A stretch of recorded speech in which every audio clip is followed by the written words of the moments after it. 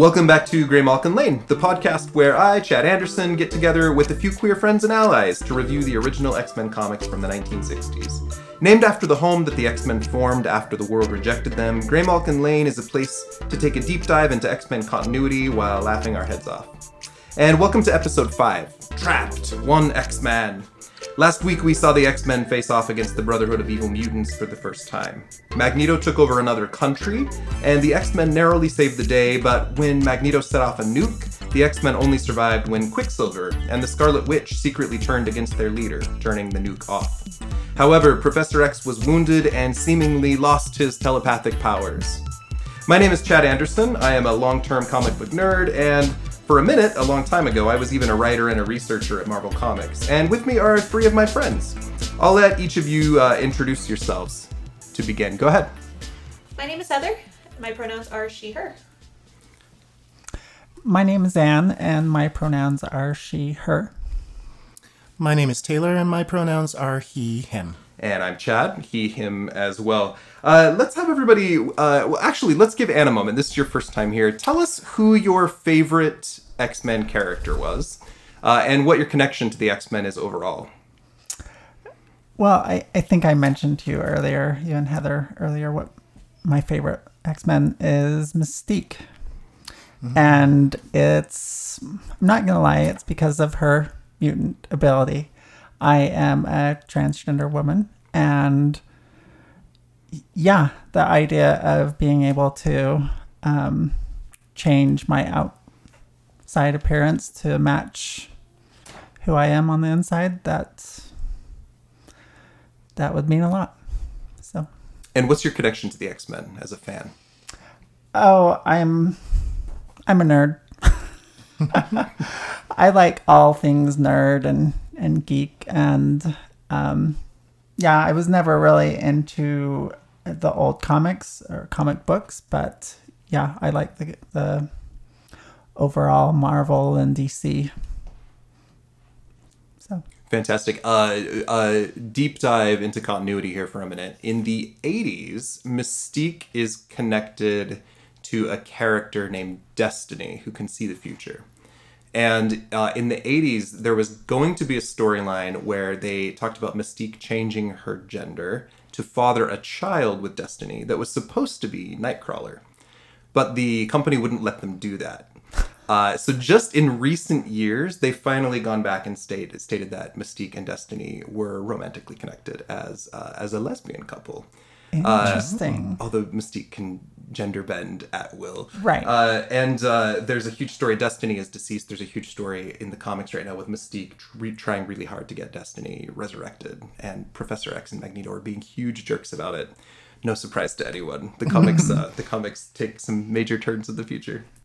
So our question for today, we're going to take the adult versions of these characters, but I want to hear from each of you. Fuck, marry, kill. Cyclops, Beast, Angel. I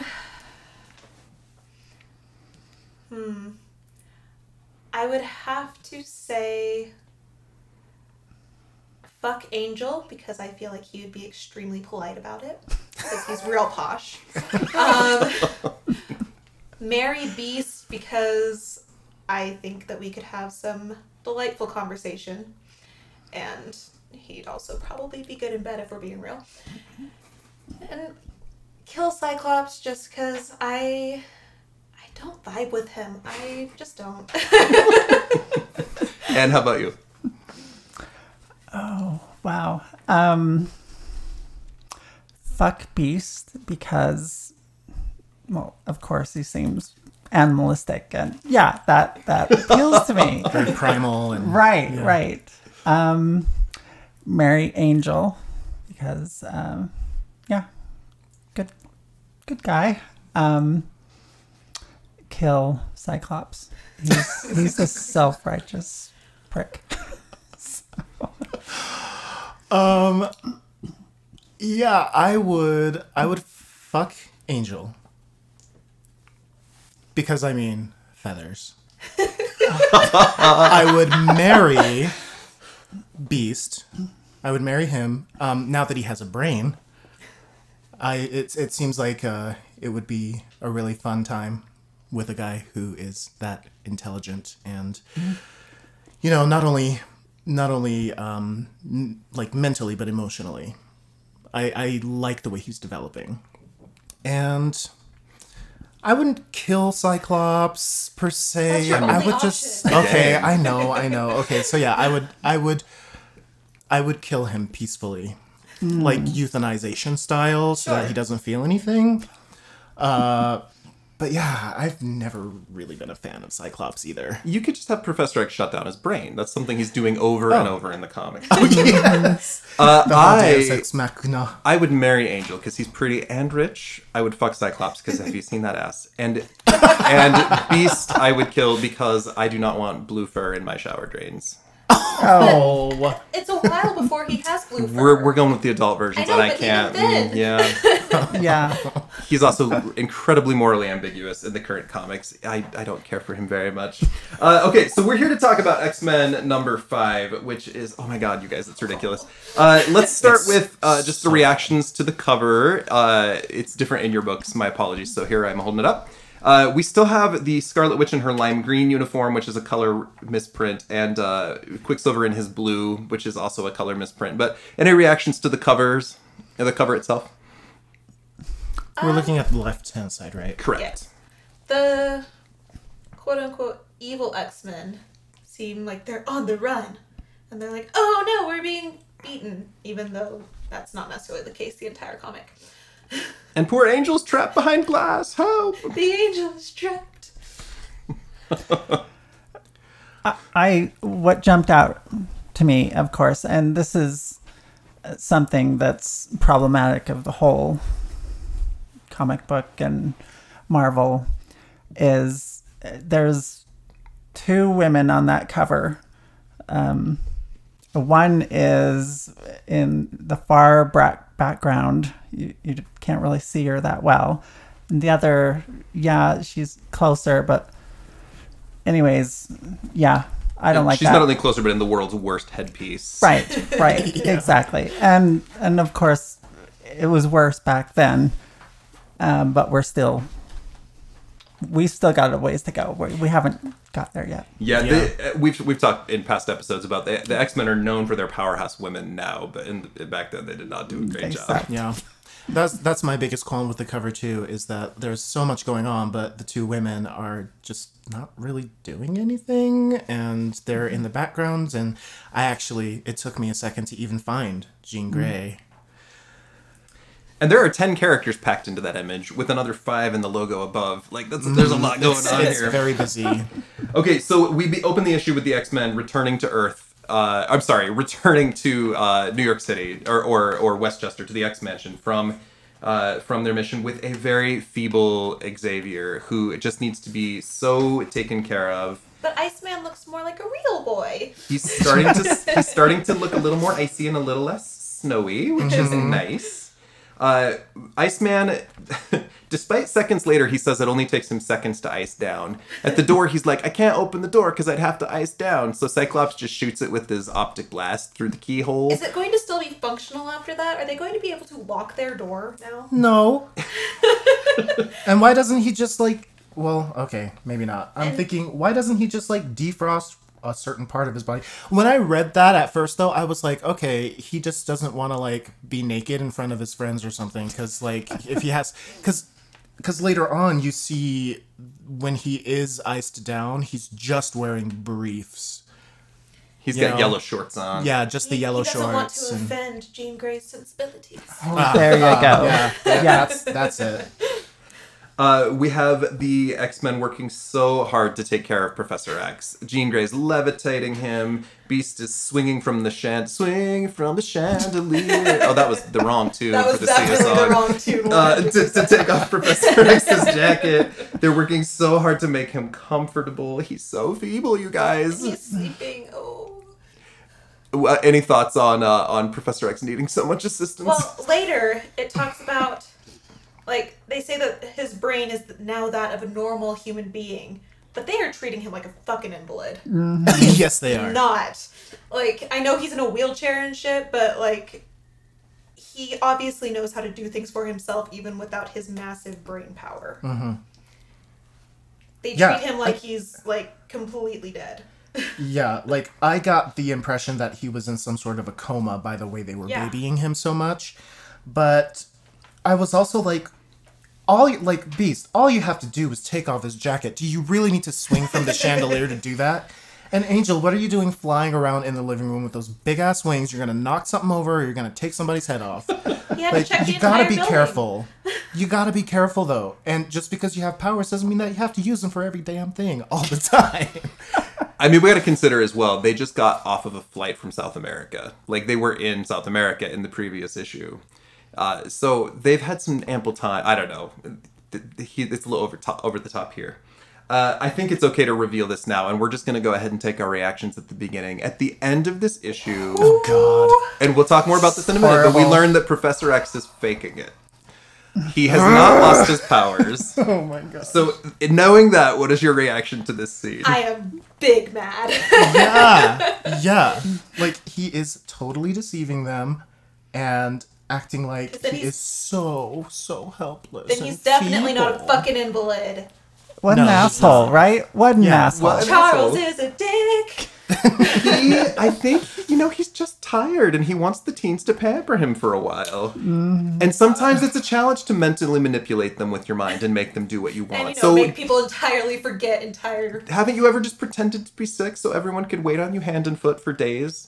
No. No, me either. I won't even let people take care of me hand and foot when I am sick. He is a creep. He's the worst. I Yeah. hate him. Yeah. We have a knock on the door. Jean Grey's parents come in. We get to meet her family. So their names are John and Elaine Grey. And they are visiting the school on their way to the World's Fair, which is adorable. Tell me about your thoughts on the Greys. Okay, are they unaware of her power? Because They are they're going totally to unaware. such lengths to like hide everything. And my initial reaction was like, okay, if they're unaware of her power, what do they think this school is? But they actually talk about that later. Mm-hmm. Okay, But- do you want me to answer that question? Yes. They are aware of her power, but Professor X has altered their minds to be Oh, unaware of their power. MG. Are Right. you serious? Wow. What is his deal? What? Oh my gosh, Professor X. I mean, what's the name of the actor who plays him in the movies? Patrick Stewart. Yeah, Patrick Stewart His rendition- romanticizes it, which yeah. His rendition of Professor X is like, cool. I like that guy. I root for that guy.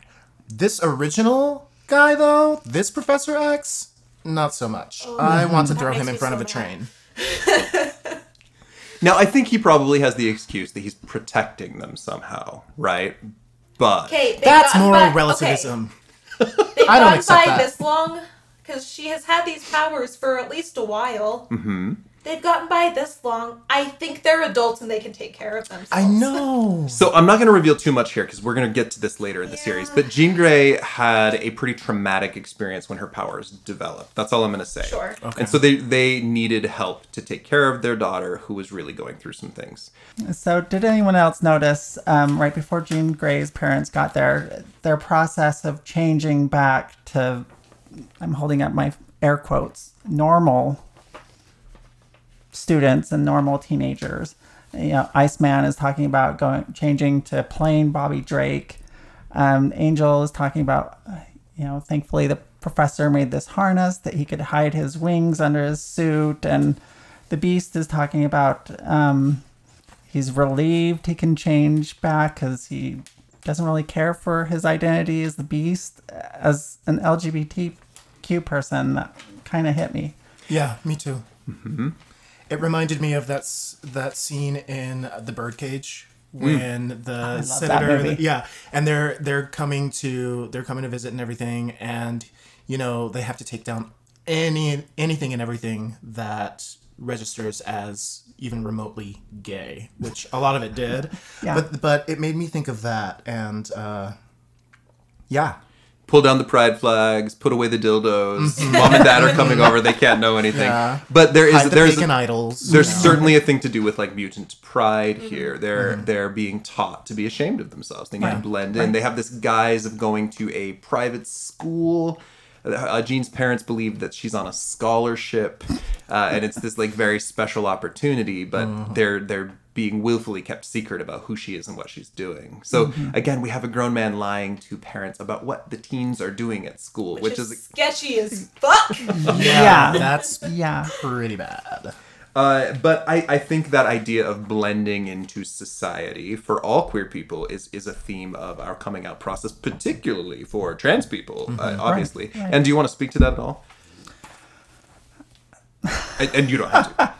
Oh, no, it's important for, I really don't like the term passing, because it portrays that I'm passing as someone that I'm not. But yeah, I prefer not to stand out in public.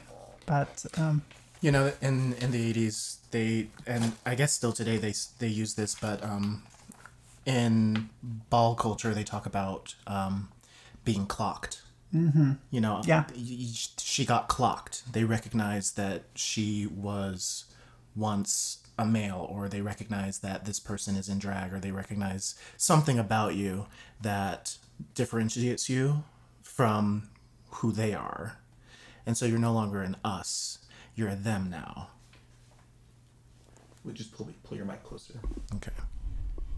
if you can. Thank you. So there's a lot of commentary about that, and I think that's one of the reasons people latch on to the X-Men so much, because there's this theme of we have certain characters who can quote unquote pass, and others who have to bind their wings under their jacket to try to fit in, which is something we talk about in episode 1 quite a bit. We see Angel harnessing his wings for the first time. Now we later learn, and this is deep dive into continuity again, Jean has a sister named Sarah who has 2 children who turn out to be mutants as well. And here's a really tragic story. We'll jump far into the future because we'll never get here in the podcast. Jean becomes the Phoenix eventually, which we know. And there's a storyline many years later where a group of aliens comes to Earth with the intent of wiping out the entire Grey family line so that the Phoenix can never attach to them again. And they murder Jean's entire genetic family. So her parents, her sister, her cousins, her grandparents, her aunts and uncles, like the whole Grey family is killed very tragically. In a future episode or future issue far in the future. It's very sad, very tragic. Oh yeah, I do have a little bit of something. I can say it now, or I can say it. Well, I'm talking, so I should just say it now. You know, I would have liked to have seen. Now to preface, I understand that when it comes to comic books and things like that, you're on a schedule, and the deadlines are usually pretty tight, and so you want to fit in as much as you can that's pertinent to the story. But it would have been really nice to see more interactions between the students and Jean's parents, because it happened the one time when Jean's mom is like, "Ooh, those are fancy glasses," and she like tries to touch them, and Cyclops is like, "No, don't do that," you know. But it would have been really nice and kind of funny to like see them all sort of do these awkward little things to hide their identities and kind of perplex the parents a little bit. It would have been a little comical, I think. It's also a nice reminder that all of these characters have backstories, home lives, families. This is the first kind of glimpse we see of that. So Cyclops accidentally gets locked in the danger room. Oops. how do you... I don't know how you accidentally get locked in the danger room, and it's set to automatically start. Why? I do think it's kind of cool seeing Cyclops trying to survive Beast's training regimen. That is pretty cool. I do like it. It's set for this very agile, strong guy, but Cyclops just has his eye beams, and he gets a workout, man. Yeah. Yeah. I love when he's like, grabbing this trapeze may save me. It was the wrong move. The trapeze was a dummy. And you know, that begs the question. He thinks it happened automatically. He thinks it started automatically and that he was locked in automatically, but we know that Professor Xavier was faking them out the whole time. So what if he did it? It wasn't an accident. It wasn't. Maybe it wasn't. I think that's a very likely theory. So another sidestep. We learn way later, I mean, we have decades worth of comics. Professor X has a lot of secrets he's keeping. He knows about hundreds and hundreds of other mutants. He's keeping like copies of people's minds. He has protocols to take down the X-Men if they ever act out. He also knows versions of alternate futures that exist already, and he knows a lot of things he's not telling. He's being very careful here. So again, we have all this stuff that's added later, but you go back and you know it about this character when you're reading it now, and he is very careful with anything that he chooses to share. Now, there is an element of, if he knows how dangerous the world's going to be, he knows that there's going to be, for example, giant robots that are going to be programmed to kill mutants. And he wants to train these teenagers to use their powers so that they can actually survive. There is an element of heroism to that because he knows what the future holds, but he does it in such ways that it just is so terrible. Yeah, he doesn't seem like a very ethical person, if you really think about it. Like, his intentions are good, but the way he goes about it, yeah, not so much. He sees these teenagers as bargaining chips, almost, or as I'm not fodder. even entirely sure that his intentions are always good. Yeah. Say that again? I said, I'm not even convinced that his intentions are always good. Oh. But I have strong feelings about Yeah. Xavier. Yeah, that's a good point because, like, I mean, even later on in this comic, this is the first time that I've actually read more dialogue between Magneto and his team. And I was trying to find differences between the way Xavier works and the way he teaches the X-Men and the way Magneto works and the way he interacts with his team.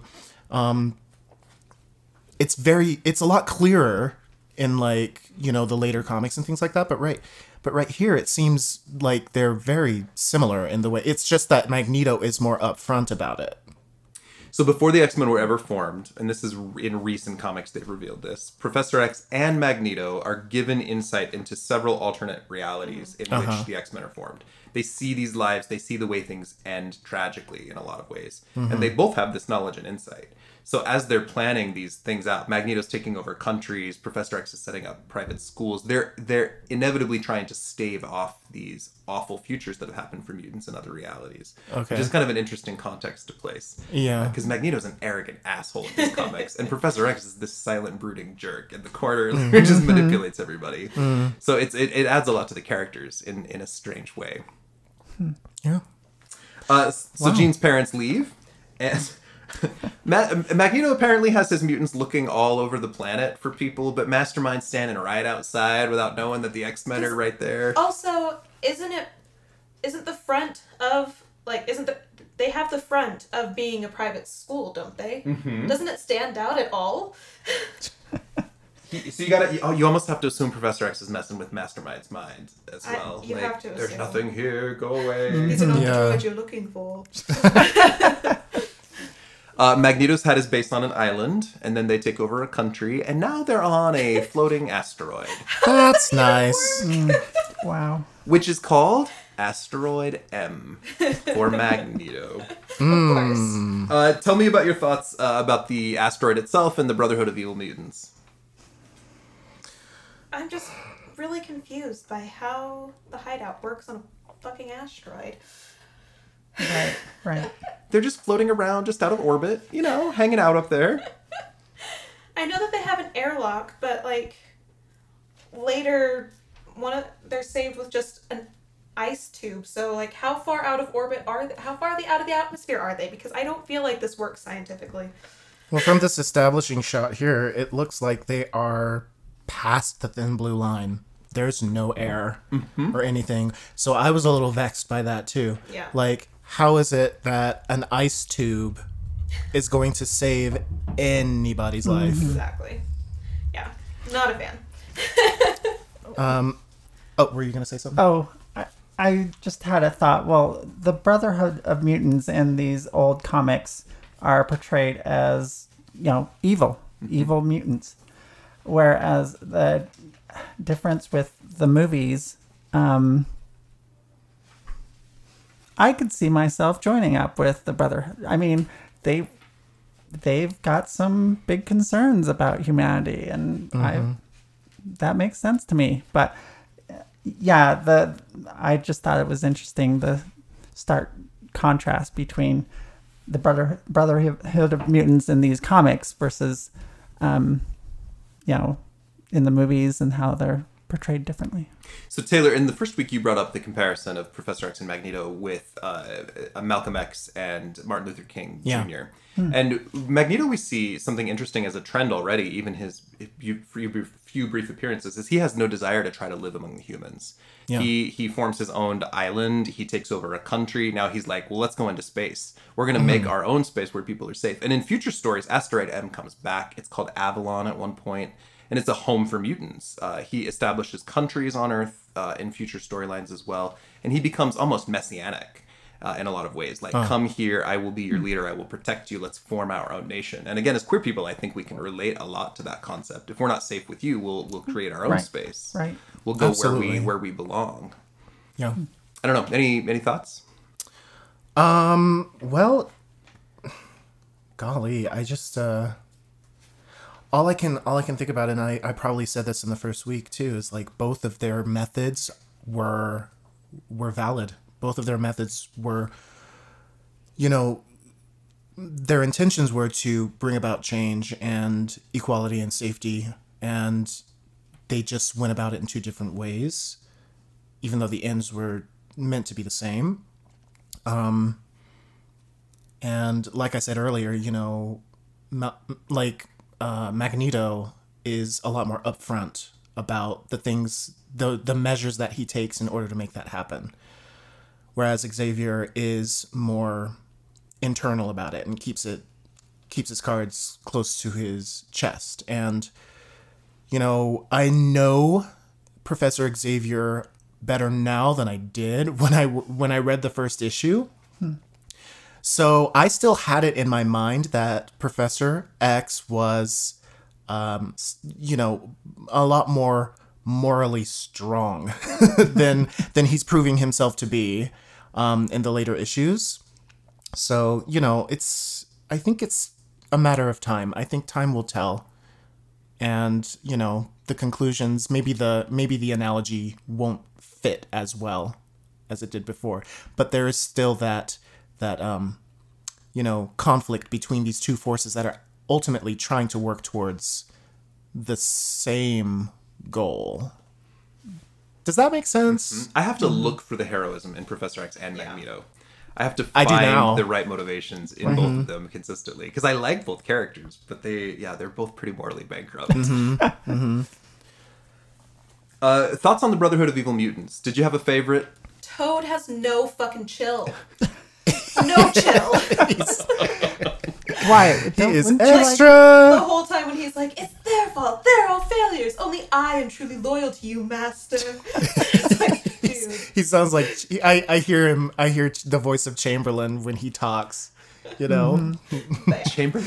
Chamberlain from The Dark Crystal. Oh, I haven't seen it. He's like, I am the one who found the Gelflings. I am the one who did this. I did that.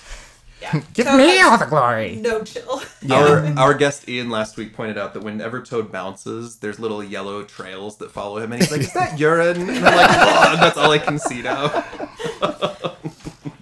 The Emanada. Mastermind is the creepiest. Oh, 100%. He's so skeevy. And then this is for Anne and Taylor. This is your first introduction to the Scarlet Witch and Quicksilver in the comics, which of course you guys know from the movies. What do you think of them here?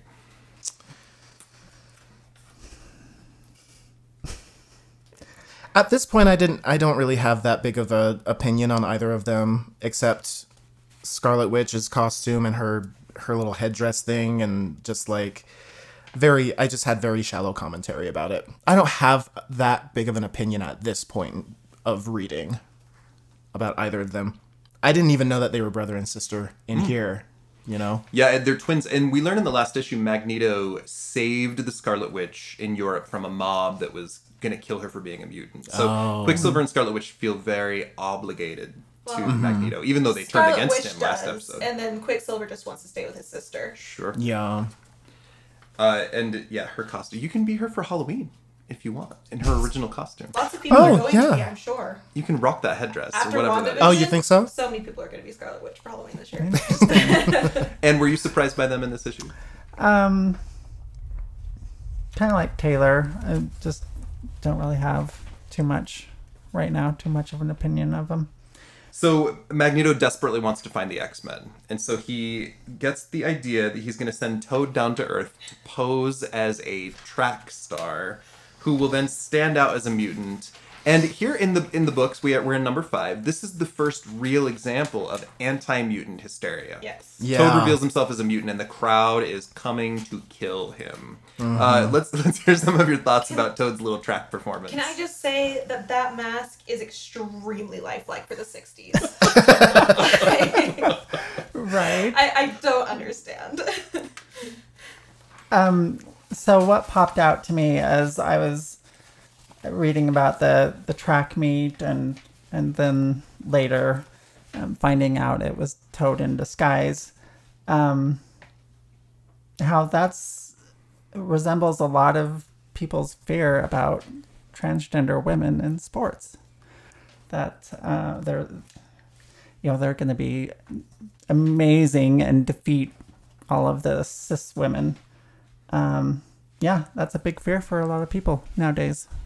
So It reminded me of the time when black athletes were allowed to like join the Olympics and play on baseball teams and things like that. People assumed that it was unfair somehow, or they were. What am I trying to say? It's like they go to the stadium with the expectation that the black team member is going to fail. And then he ends up excelling, and they're like, well, that can't be. That's impossible. And they become outraged because of that.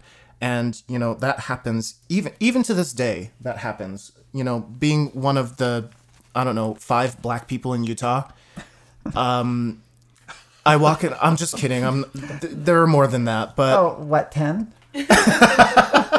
Well, probably, yeah. But being a super minority that way, and going to college, and having to present in front of classes and things like that, there was always that feeling of they're expecting me to fail, and they are not expecting someone who is articulate, intelligent, did their research, and gave a really good performance. They're not expecting that. And then when it happens, all of a sudden, their mindset is forced to change.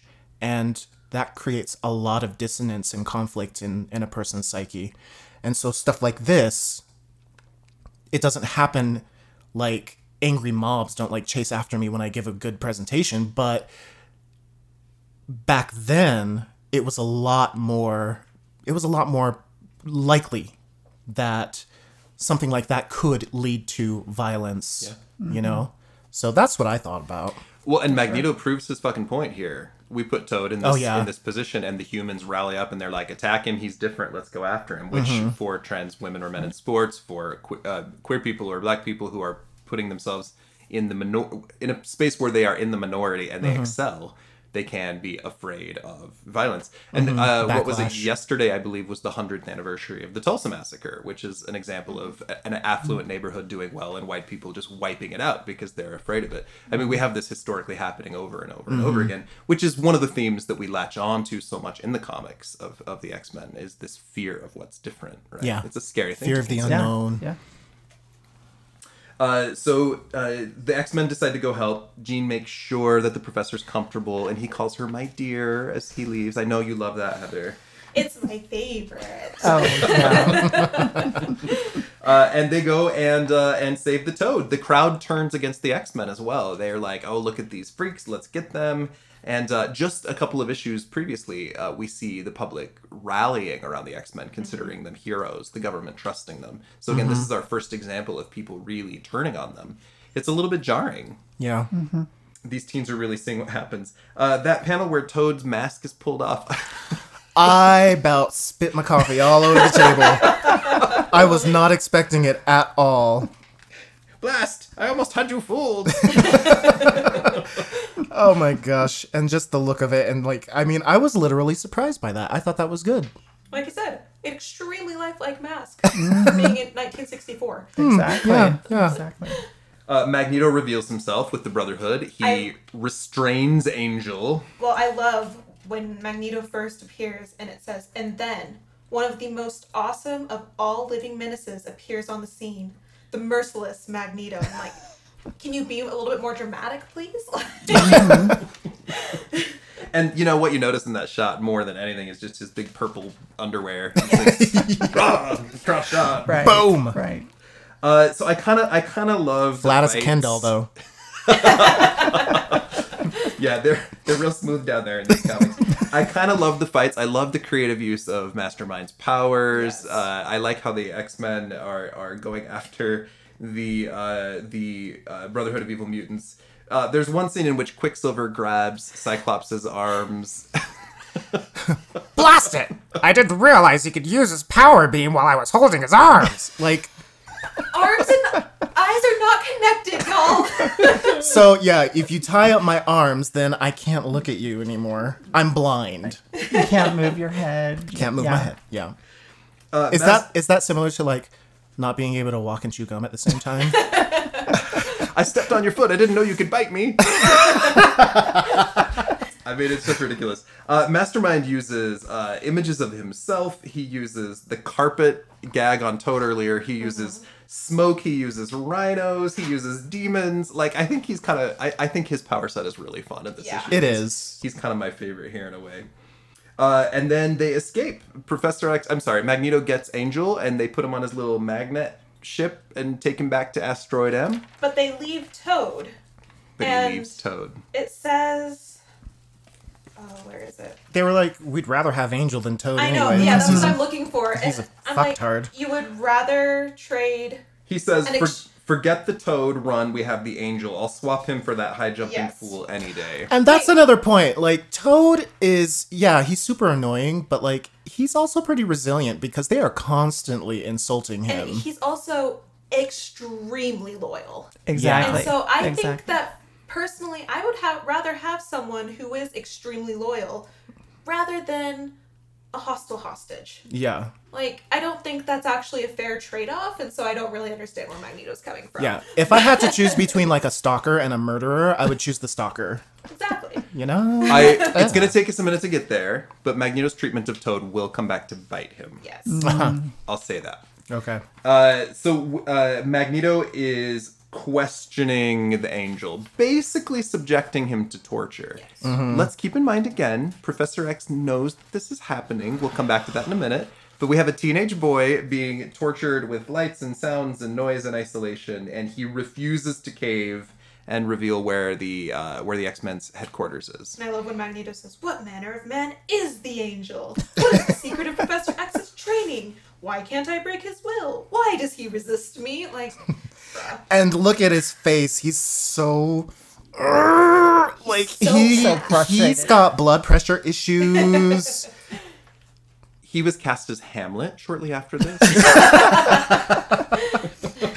Oh man. But the X-Men have Toad, and we see Toad suddenly kind of go lose his mind a little bit. He has got some very real issues. Yeah. Did it take you a minute to realize what happened? I kind of had a feeling. Professor X is Yeah. messing with him. Yeah. I had a feeling that's what it was. He's altering Because- his mind. Exactly, because that's what he's been doing. He's been the Deus Ex Machina for the last few issues, and of course this one is not really that different, except for he's more the infernal mastermind at this point, and not the benevolent savior. And he's doing it from real far away. Yeah. So he's Yeah. powerful. Yeah. What Yes, a huge manipulator. His Charles Masterful. is a dick. Charles is a dick. It's my theme song for this podcast. I sing it at least twice an episode. Oh, okay. How awesome. I think we should get a shirt. So they take Toad's ship back to Asteroid M. My single favorite image in the entire comic book is where Mastermind is making Beast think that his legs turned into dough. He just looks ridiculous. It's kind of amazing. And then Magneto puts on a magnetic intensifier, so that he can control Which every is metal kind of portion of like- the asteroid. It's now a floating death trap, he But it's says. kind of like Professor X's like amplifier that he puts on as well. Like what is it? Cerebro. Cerebral. We haven't met Cerebro yet, but Professor X, a couple But of... Cerebro is a person. No, it's a I mean, machine. like it's a machine, but like the Cerebro, is it like an intelligent machine? It develops intelligence way in the future. Okay. But it's just a machine. But we see him when he fights the Blob. Professor X designs a little helmet Yeah. that will Yeah. project his powers to make okay. himself more powerful. So we see Magneto kind of doing the same thing. So while all of his kids are out there busting their asses, trying to prove themselves to him and save the world, he gets up out of the couch and he goes and he sits under his helmet and he starts doing all of this shit. He's sipping his hot cocoa. When it's Sipping done, his then hot he'll- cocoa. we also get Jean. All of these things happening, confusing me. Can't concentrate. Can't use the power of my brain. I can't dance with this machine and concentrate at the same time. It looks like she's dancing. This is like the first... Okay, there's two... On this page, I see 2 instances of onomatopoeia. Which that is... It seems like that's starting to develop too. So the onomatopoeia and the emanata are becoming more refined. Yeah. I'm finding, and for those of you who don't know what emanata is, that's like the speed lines and the wavy psychic rays and things like that. That's what we typically call that in the comic book world. I do enjoy. Oh, were you gonna say something, Chad? Go ahead.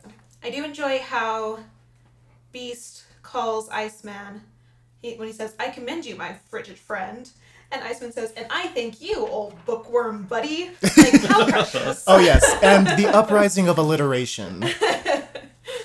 But it's super fresh. Iceman is still fantastic. His humor adds a lot to the book. We also see, in this kind of crazy antics of battle, we see Quicksilver and Scarlet Witch standing up to Magneto again. They're still not fully on board with Magneto's whole world domination, killing everyone plan. He's gonna kill the X-Men, and they're like, no, that's too far, and he's furious, but they don't care.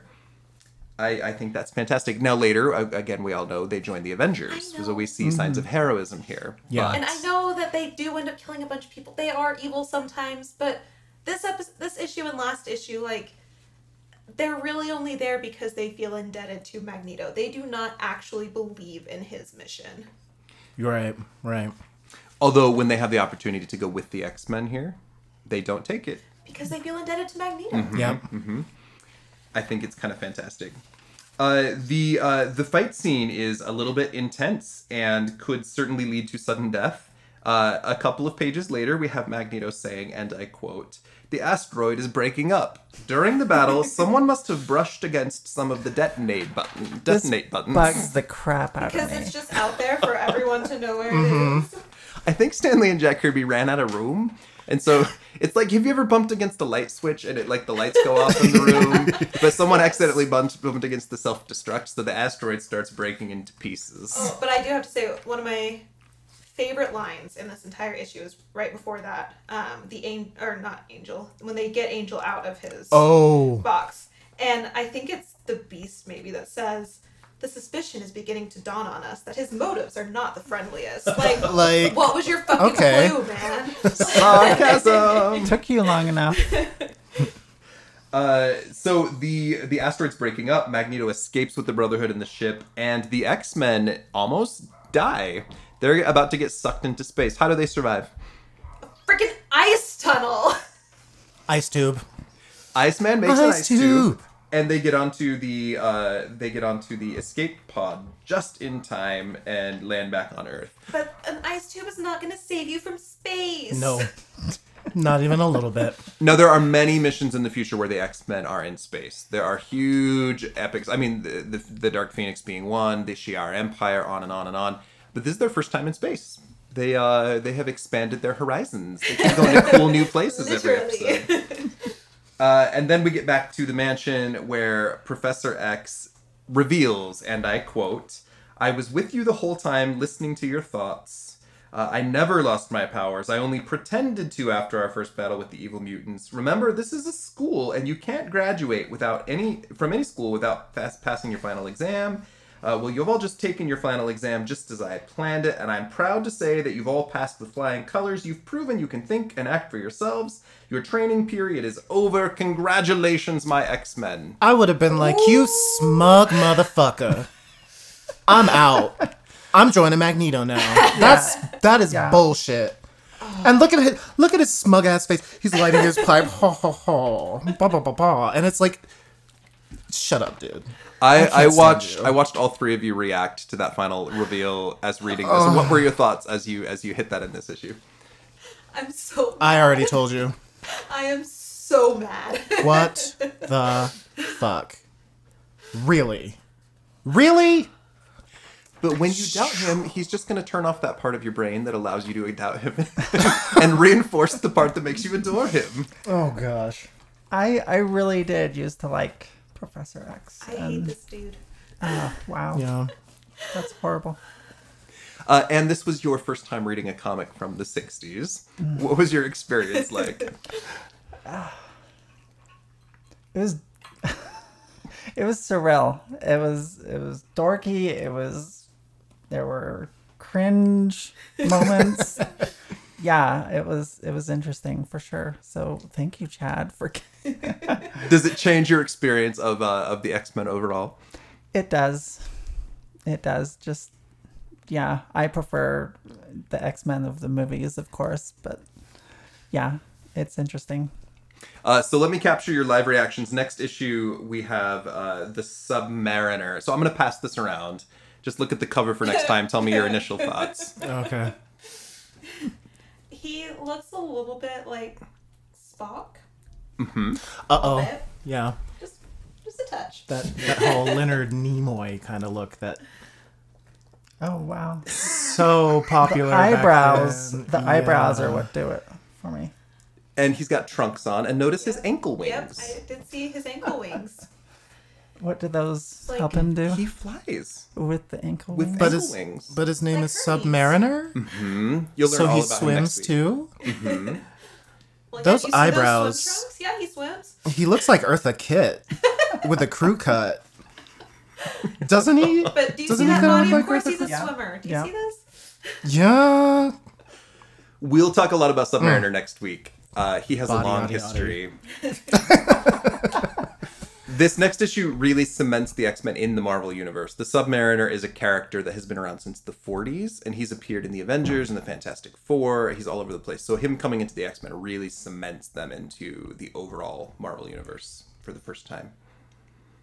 The inking technique is getting better. And the stories start to improve as we move forward, but it's going to take a few more issues. Next issue, something. I'll tell you that now. So who was your star player today? Who was your favorite character in this book? So I still love Scarlet Witch and Quicksilver. Like, they are always extremely high on my list. But I think, as skeezy as I find him, Mastermind was a little bit of a star in this issue.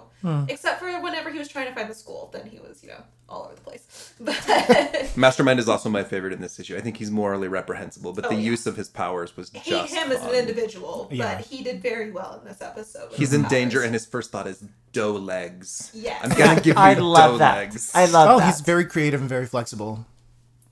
I liked Mastermind too. I thought he was the star. And who was your favorite this issue? Yeah, I'd have to not to jump on the bandwagon, but yeah, I'd have to agree.